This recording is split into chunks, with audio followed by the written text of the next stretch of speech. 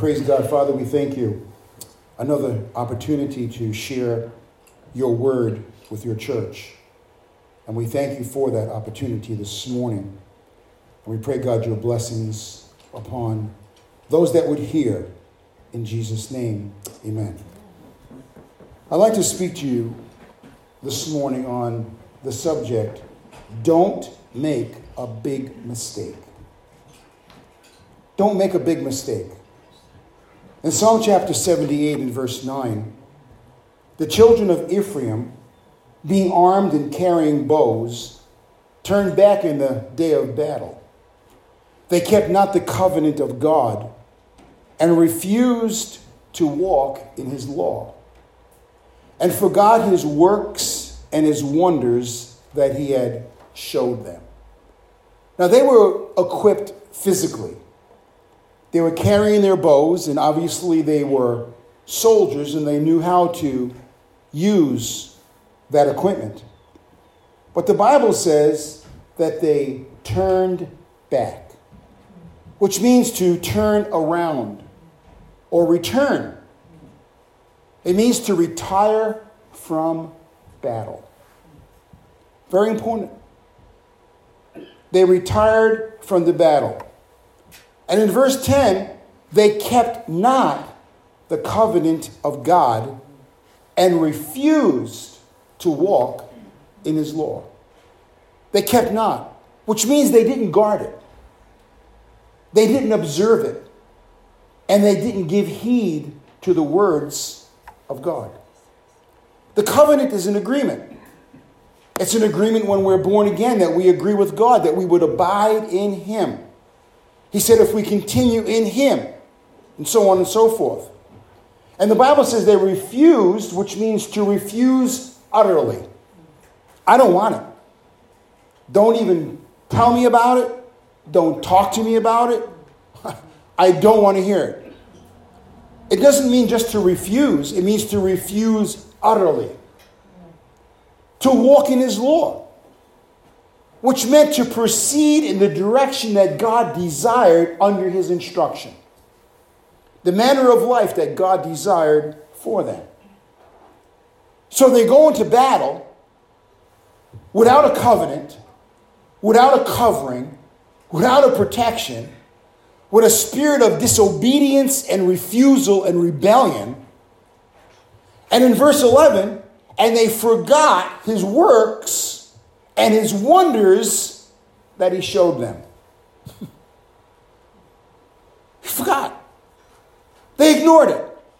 They allowed it to wither in their life. The memories of the works and wonders of God. Listen to what this means. They forgot. They ceased to care. They were busy with themselves doing. The word forgot in the Hebrew means wantonness, which means depravity, immorality, and shameless behavior. Wow. Kind of descriptive of the world that we're living in. Kind of descriptive of how the church has turned in many quarters from God. Let's talk about examples of retreat. In the book of Numbers, chapter 13, verse 33. And there we saw the giants, the sons of Anak, which come of the giants, and we were in our own sight as grasshoppers, and so were in their sight. Grasshoppers. We're just little people. We can't beat them. Although God said, go in and possess the land, I'm with you. In the book of Judges, chapter 7 and verse 3, in the days of Gideon, the Bible says, now therefore go and proclaim in the ears of the people, saying, whosoever is fearful and afraid, let him return and depart early from Mount Gilead. And there returned that one day 20 and 2,000, and there remained 10,000, and that dwindled down to 300. Imagine losing all these people in one day because they returned. What does it mean to return? They turned back. They retreated. They withdrew. Don't bother me. I'm busy. I can't handle this. This is too much. The Bible says in 1 Samuel 17 and 24, and all the men of Israel, all the soldiers, When they saw the man, Goliath, they fled from him and were sore afraid. They fled, which means to flit, to vanish away, escape, to put into flight. Here today and gone tomorrow. But look what this word here, sore afraid. The word sore in Greek means vehemently, totally, speedily, and exceedingly. And the word afraid means to fear and to frighten and to dread. People in general today are in exceeding fear in our country. Exceedingly.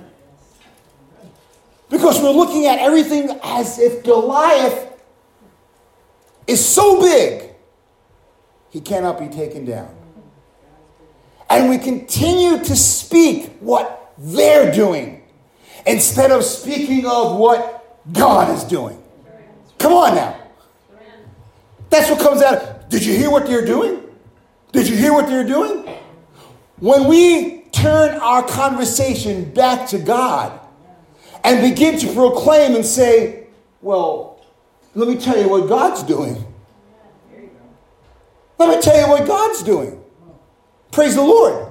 In Matthew chapter 26 and verse 55, in the same hour, Jesus said to the multitudes, are you come out against me as a thief with swords and staves to take me?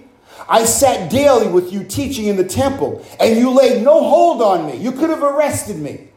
But all this was done that the scripture of the prophets be fulfilled. Then all the disciples forsook him and fled. I'm giving you examples of retreat. The disciples said, we're done. They forsook God. You know what it means to forsake in that verse? It means to separate from. A lot of people are going to separate from God in the last day. You'll see people in the churches separate from God. They've already begun the process of separating from God, and they fled away, which means they vanished, they escaped, and there will be a great falling away in the last day. Praise the Lord. Some people, praise God, are faint-hearted. The book of Leviticus, chapter 26 and verse 36 in the Message version, it says this, as for those among you still alive, I'll give them over to fearful timidity. Even the rustle of a leaf will throw them into a panic. They'll run here and there and back and forth as if running for their lives, even though no one is after them, tripping and falling over one another in total confusion. You won't stand a chance against an enemy. You'll perish among the nations. The land of your enemies will eat you up. They became so dreadful that God gave them over to fear.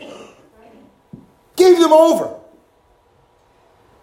The book of Numbers, chapter 14 and verse 1, talk about faint-heartedness. And all the congregation lifted up their voice and cried, and the people wept that night. They cried. And all the children of Israel murmured against Moses and against Aaron. And the whole congregation said unto them, would God that we had died in the land of Egypt, or would God we had died in the wilderness? And wherefore hath the Lord brought us up into this land to fall by the sword, that our wives and our children should be a prey? Were it not better for us to return unto Egypt? Isn't that what people are saying today? Just give in. Acquiesce. Accept. Wait a minute. Whose side are we on? Whose side are we on this morning? Are we fighting? Are we just saying, que sera, sera, what will be, will be? Are we going to turn over the keys of our home to the enemy? No.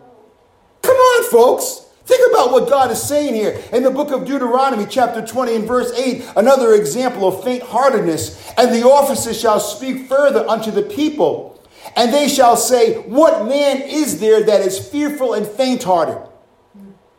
They took a poll. Yeah. A poll.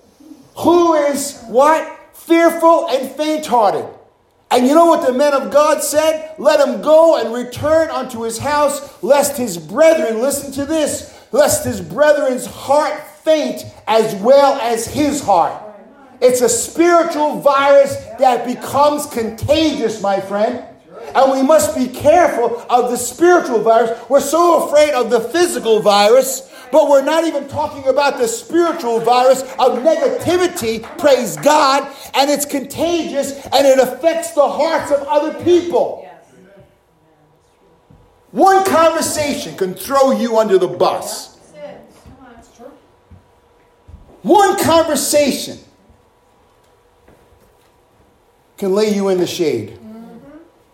Isaiah said in the Message version, in Isaiah 30 and verse 17, think again. 1,000 of you will scatter before one attacker. Before a mere 5, you'll all run off. There'll be nothing left of you. A flagpole on a hill with no flag. A signpost on a roadside with the sign torn off. I don't want to be no flagpole with no flag on top. Come on, man. Think about it. Think about that. This is God speaking. Hallelujah. Praise the Lord. The Bible talks about, in Deuteronomy chapter 1 and verse 28, it says this, whither shall we go up? Our brethren have discouraged our hearts, saying, the people is greater and taller than we. The cities are great and walled up to heaven. And moreover, we have seen the sons of the Anakims there. Really? Really? The cities are great and walled up to heaven? Boy, that's a pretty high wall. That's a really big wall. To heaven? The imagination. The spirit that comes to us and gets us to imagine nonsense. Things that are so dumb and stupid and foolish. And people believe it. You know why? Because they said it. Did you hear what they said? Who? Who are you talking about? Are they motivated by the Spirit of God? Do they have the Holy Spirit comforter in their life? Are they speaking to you? Turn it off. It's not edifying. It'll send you into depression. It'll send you into a relapse. Come on. It'll send you into a relapse if you're not careful. Listen to what it says in the Message version, the same verse. How can we go up? We're trapped in a dead end. Our brothers took all the wind out of our sails, telling us the people are bigger and stronger than we are. Their cities are huge. Their defenses massive. And we even saw Anakin's giants there. What did God say? He said, go in and possess the land. I've already taken it for you. This is what God said. Whose report will we believe this morning? CNN? NBC? CBS? ABC? People are glued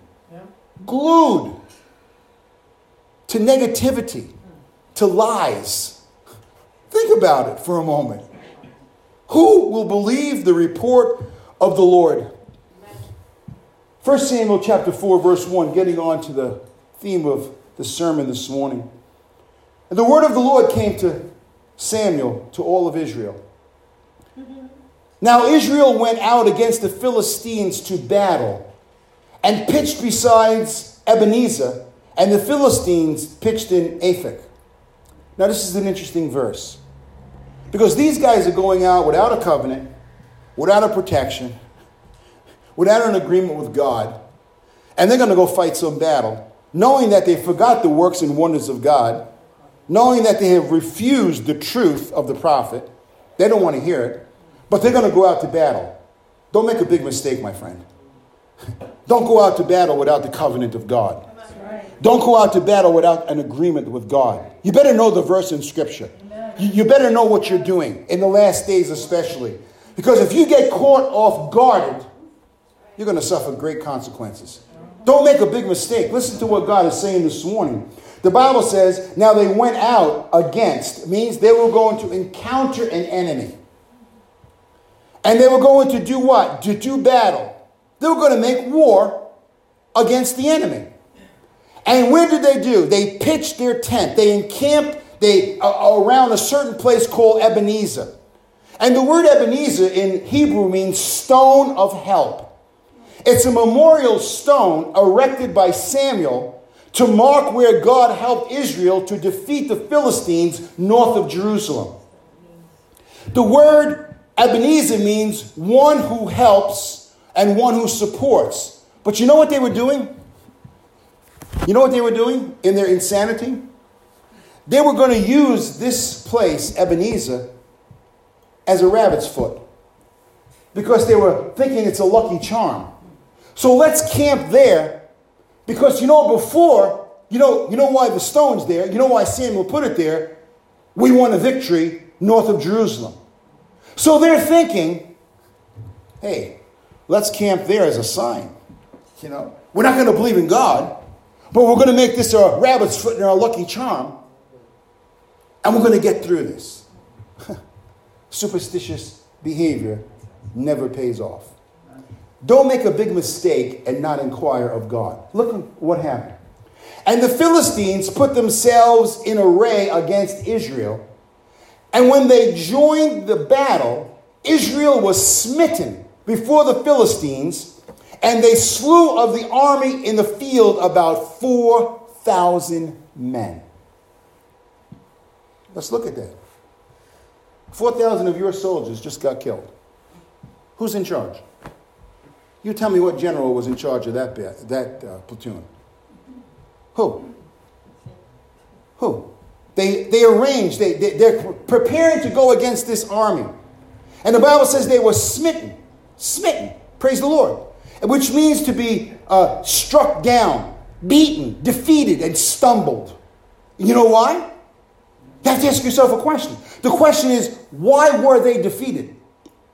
There was no humility. Nor did they inquire and pray to God for success.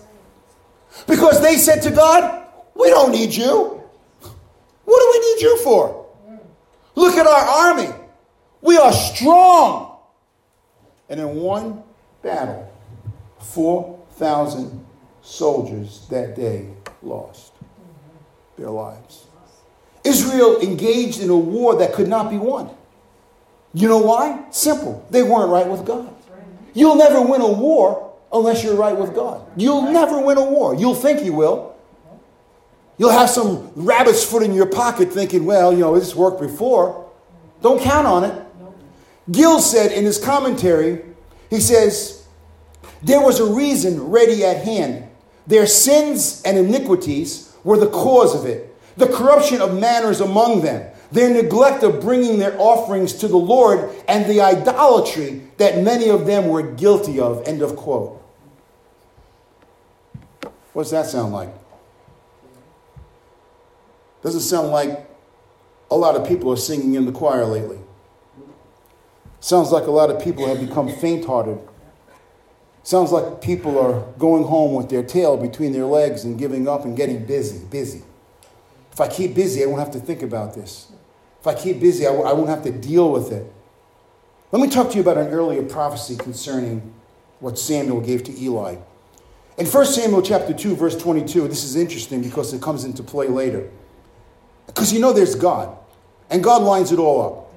Now Eli was very old and heard all that his sons did unto all Israel, and how they lay with the women that assembled at the door of the tabernacle of the congregation. You know what that means.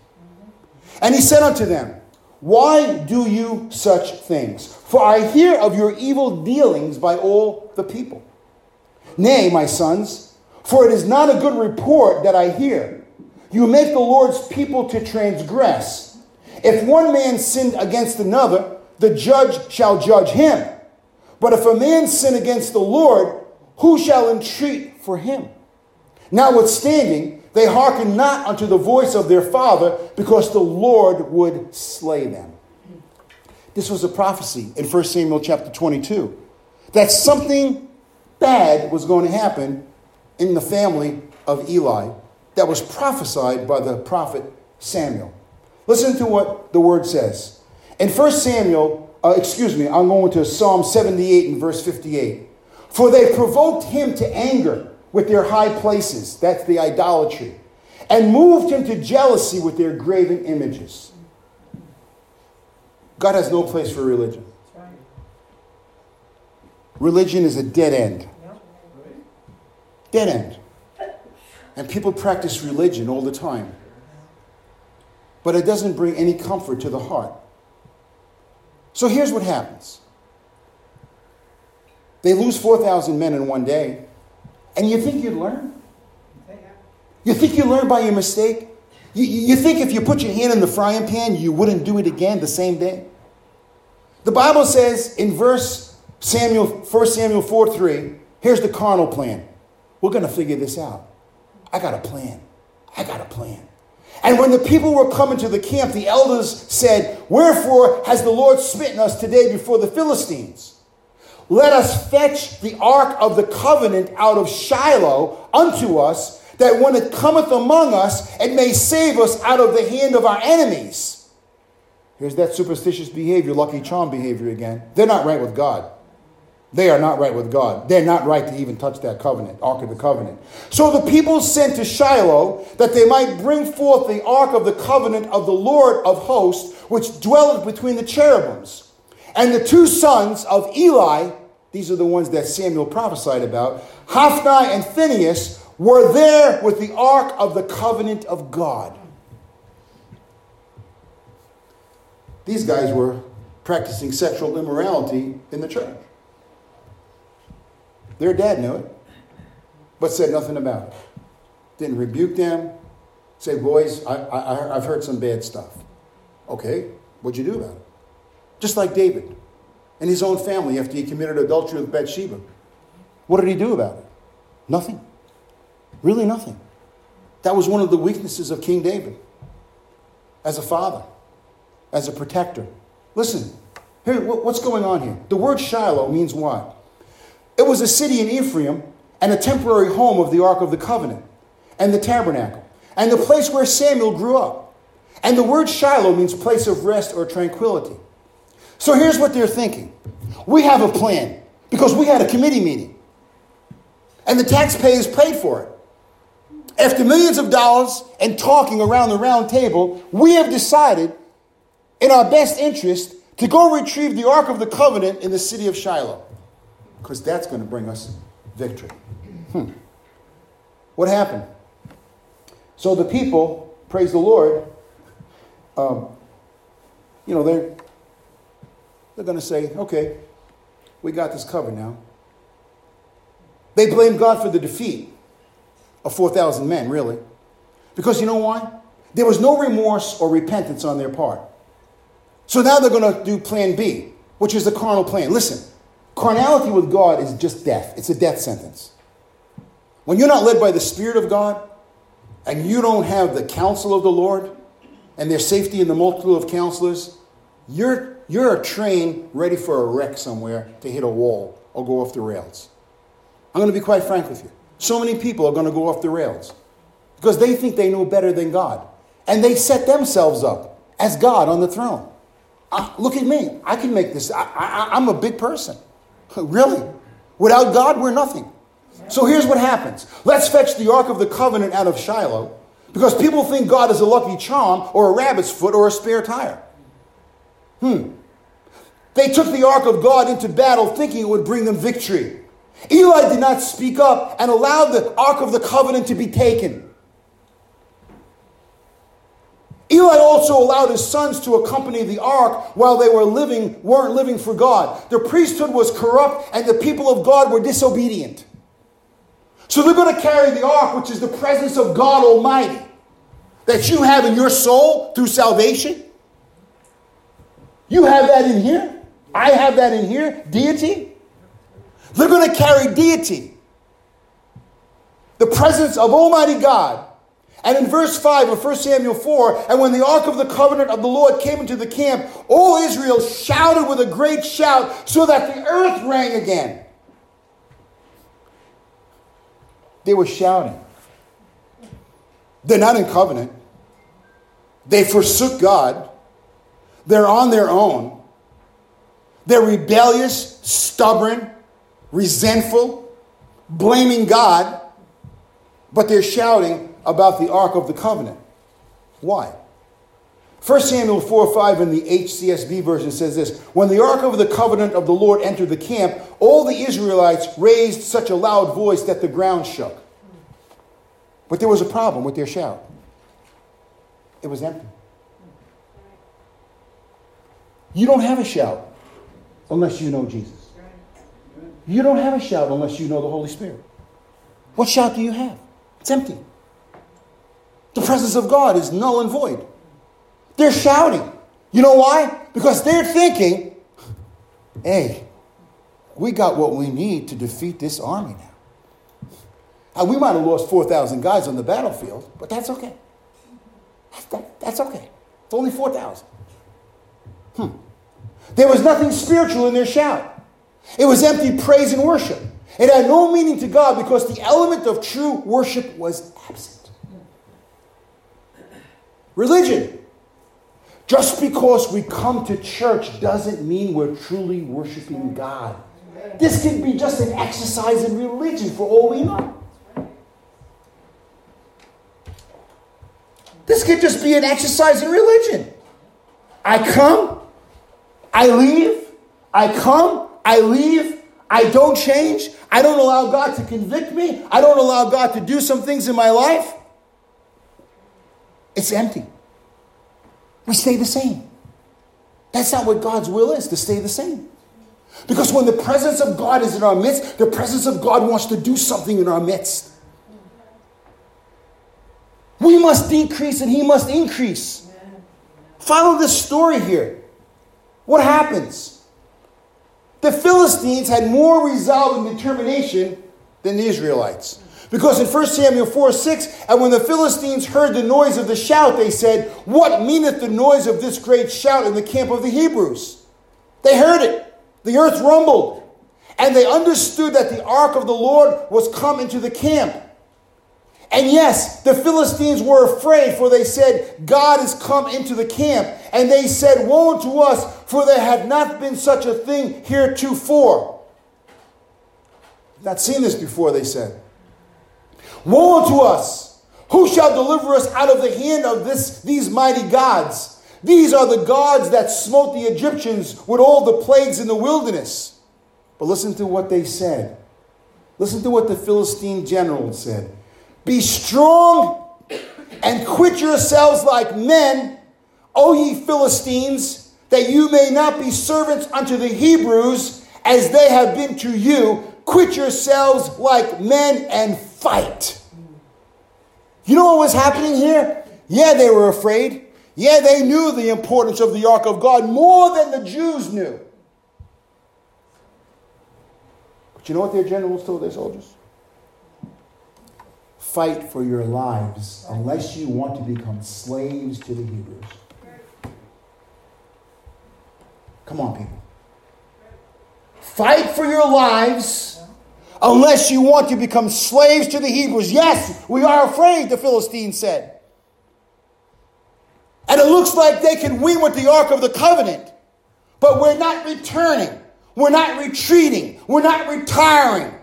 We're going to do battle against them, and we're going to have resolve. The Philistines had resolve and determination to fight and not become the property of the Hebrews. That's what verse 9 means. It means fight for your lives. We should have the same resolve, church. Amen. And determination not to become the property of the enemy. Amen. And the enemies of our soul. We should be fighting for our loved ones and the ones that we love. Amen. People are already laying down. Already laying down. It's kind of like an Antichrist spirit.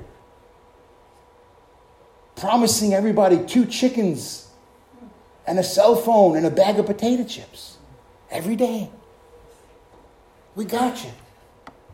We'll take care of you. And one day the Antichrist is going to get up in the temple. And he's going to schmooze the people. Many of them religious people. Many of them were in church people. Don't worry, I'll take care of you. For 3.5 years. And then in the middle of those 3.5 years, he'll go into the temple and say, I'm God. Ooh. Now you'll do what I tell you to do. Without 2 chickens in every pot. Without your cell phone. Without your bag of potato chips. Because I'll put a mark on you that you can't buy or sell without my permission. And people will line up. In the tribulation days, they'll line up. Because we have to eat. We have to go to the store. What's happening? What happened? Look at verse 10. And the Philistines fought. They didn't go home. And Israel was smitten. And they fled every man into his tent. And there was a very great slaughter. For there fell of Israel 30,000 footmen. Not 4,000. 30,000 footmen. How can you do this to your men? How can you leave them dead on a battlefield? First 4,000 and now 30,000. I'm not saying 300 or 3,000, folks. 34,000 people dead. Because they had no leadership. And when there's no leadership, and when the righteous don't rule, people die. When evil takes over, wickedness blankets a land. And we've seen that in many countries in the world when wickedness took over. When the righteous reign, the people are in peace. Amen. The people are in Shiloh, so to speak. They're in peace and tranquility. Amen. And most normal people in America want Shiloh. Yeah. Most normal people just want to go to work, raise their family, have a dinner, watch a movie, and take care of their flowers and their gardens. People aren't asking for a whole lot. Americans work hard. We're not racist people. But they keep putting that lie out there through the boob tube that we hate each other. That we hate each other. You know what I'm finding out? I love to go shopping. Not for clothes or nothing like that. I like to go grocery shopping. And you know what I have observed? The politeness and the kindness and the manners of other people. It's amazing. It's just amazing. Oh, excuse me. That's okay. No worries. Thank you. No problem. No worries. People willing to help you. People kind to one another. People just want to live normal. They want to raise their kids, have their lives, live their dreams, their hopes, their visions for their life. And an enemy has invaded us to take that away from America. It's invaded us to take our freedom and our liberty and our freedom of speech.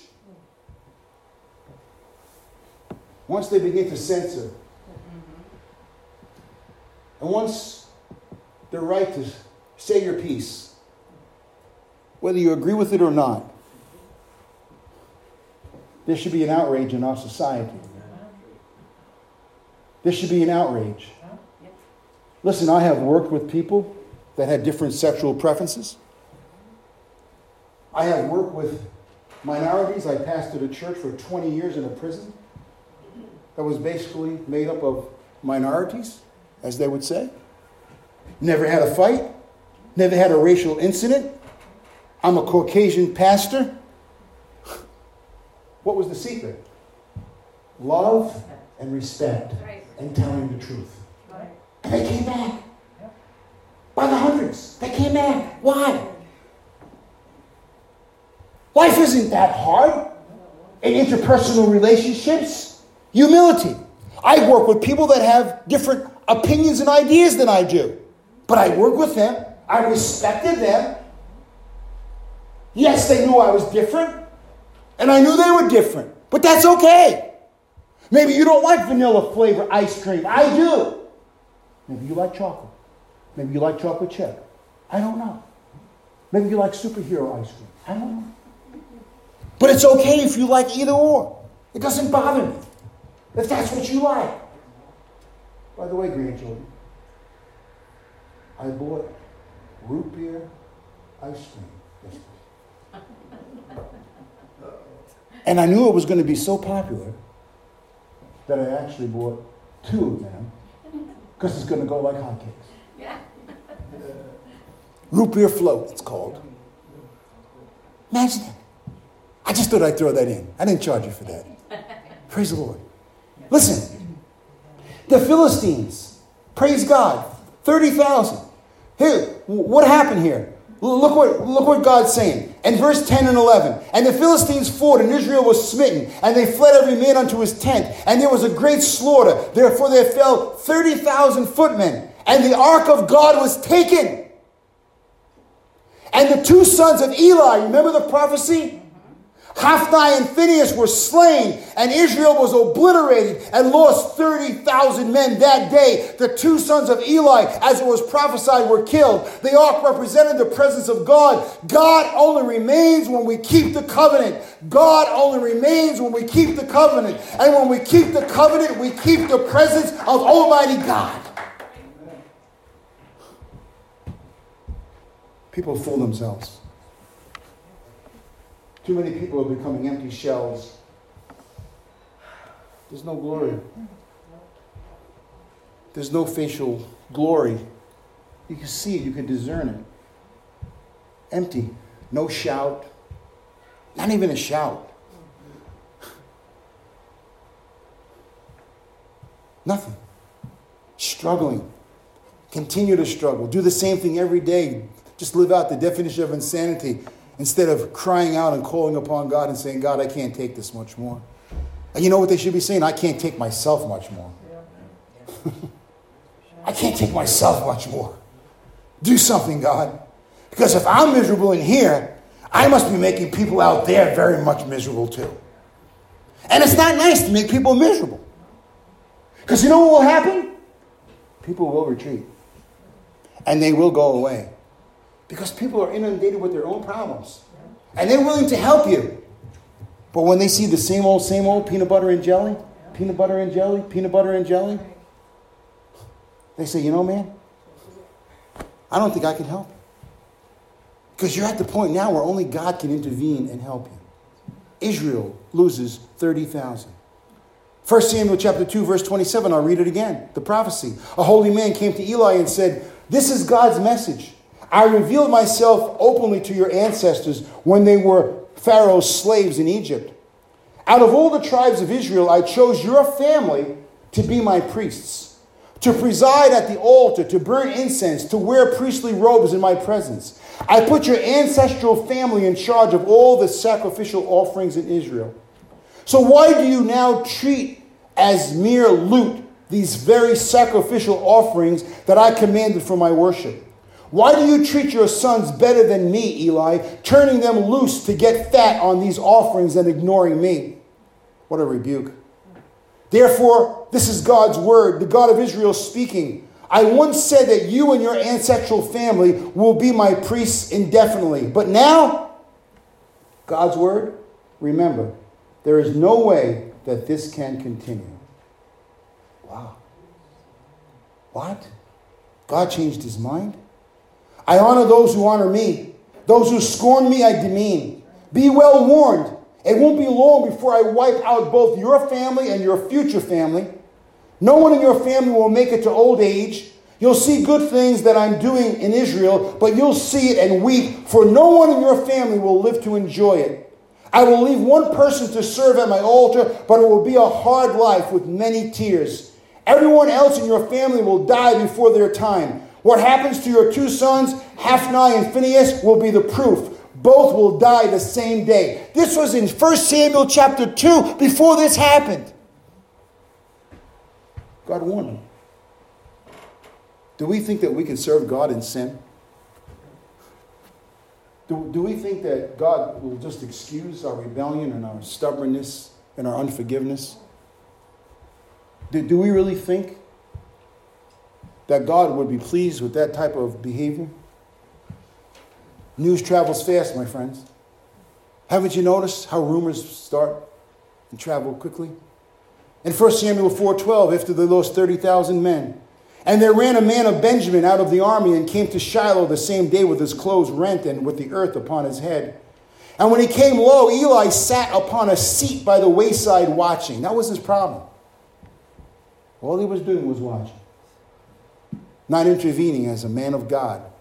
Not disciplining his sons and allowed them to become sexually immoral in the house of God. He was watching, for his heart trembled for the ark of God. And when the man came into the city and told it all, the city cried out. And when Eli heard the voice of the crying, he said, what meaneth this noise of this tumult? Why is everybody crying?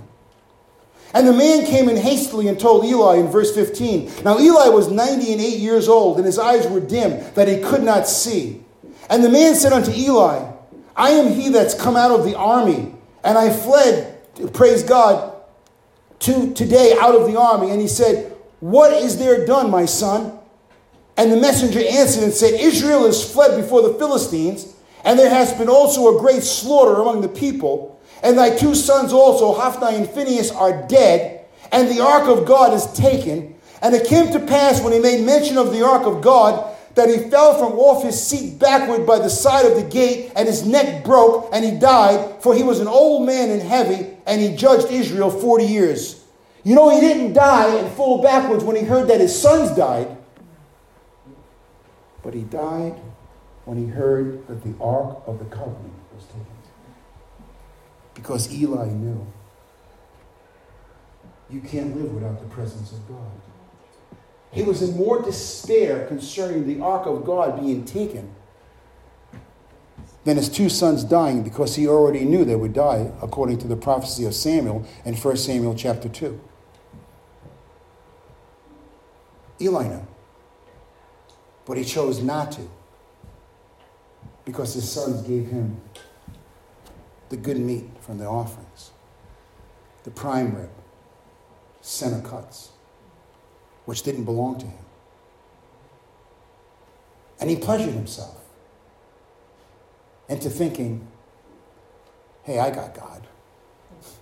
But really, when God's presence was gone, that's when he fell off his seat. But at the end of the story, he's not there. In 1 Samuel 4:19, and his daughter-in-law, Phinehas' wife, one of his son's wives, was with child, and near to be delivered.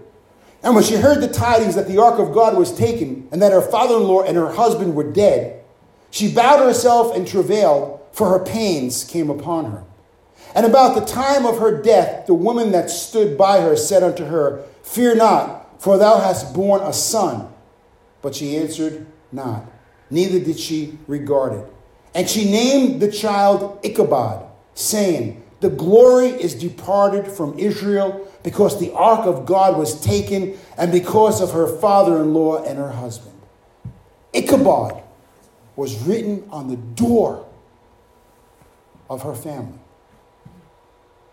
The presence of God is no longer here. When God writes Ichabod on the door of a church, it will never be reversed. When God writes Ichabod on the door of a nation, it will never return.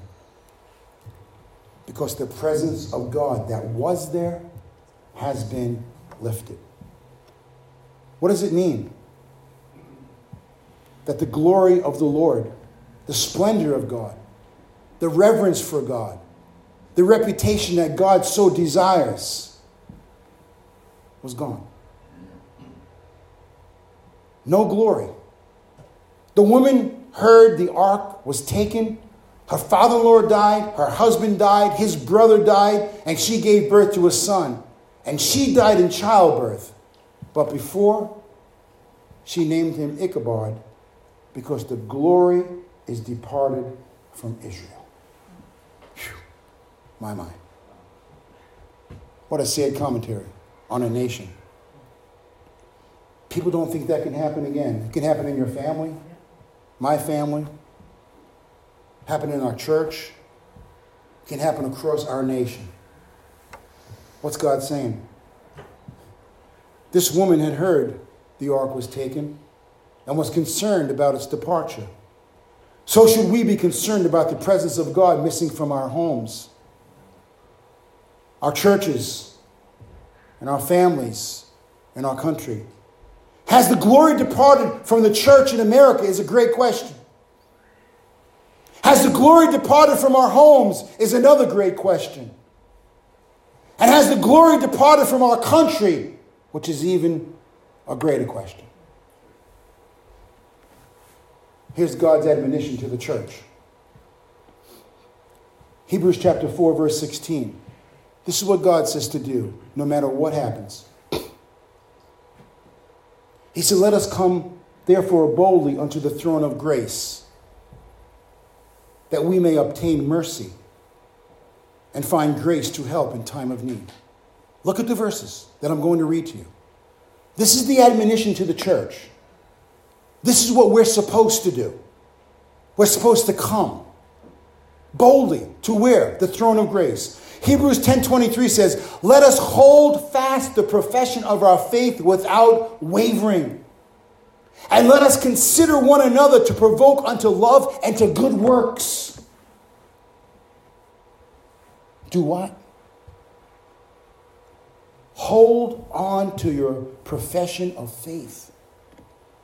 Don't let anyone take it from you. And provoke, help your brother and sister through love and good works to maintain their profession of faith. Hebrews 12:1 says, wherefore, seeing we are also compassed about with so great a cloud of witnesses, let us lay aside every weight and the sin which does easily beset us, and let us run with patience the race that is before us. No time to retreat. No time to become faint-hearted. No time to go home. No time to be fearful. No time to be in dread. But time to show up in God's army, because we're soldiers of the Lord Jesus Christ in the army of God. And the Bible says, endure hardness as a good soldier of Jesus Christ.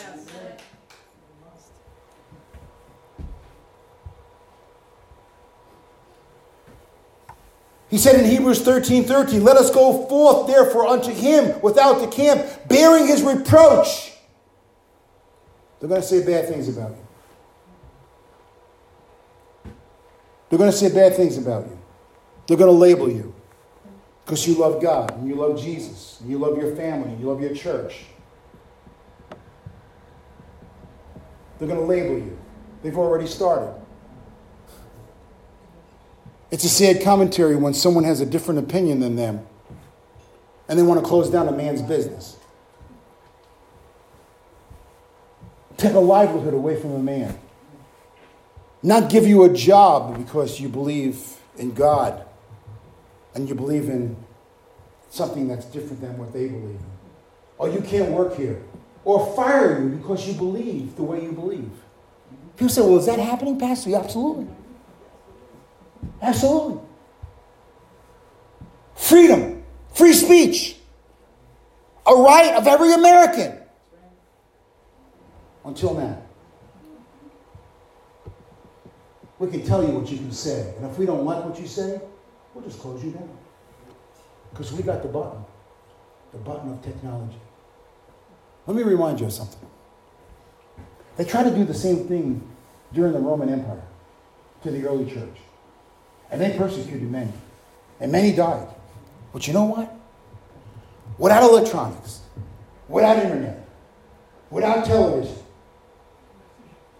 the apostles, disciples, and followers of Jesus in those days preached to the then known world the gospel of Jesus Christ, obeying the command of God to go ye into all the world and preach the gospel to every creature.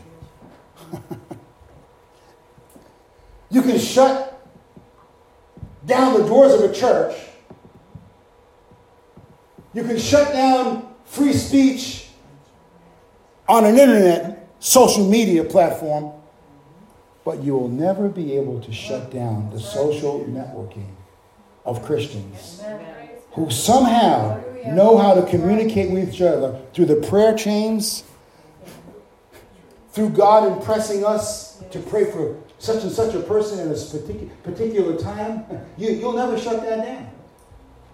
They tried in the Roman Empire. How did they make out with that? Not that good. Because the gospel was preached. And Jesus promised that this gospel will be preached to every nation. Every nation. People think, well, we need this and we need that. Oh, God has different ways of communicating, my friend. He has different ways of getting his message out. Let me close. Hebrews 13:15. By him, therefore, let us offer the sacrifice of praise to God. continually. That is the fruit of our lips, giving thanks to his name. Opening our mouth and thanking God for what he's given us. Grateful that we're privileged to be blessed. And finally, in 1 John 4:7, beloved, let us love one another. For love is of God, and everyone that loveth is born of God and knoweth God. You'll know them by their fruits. God keeps telling me these verses. Try the spirits, and you'll know them by their fruits. Try the spirit, son. I'll give you the spirit of discernment. You'll know them by their fruits. Because like I said Wednesday night, I have to know beyond a shadow of a doubt who's fighting in my foxhole. Because I don't want to be killed by friendly fire.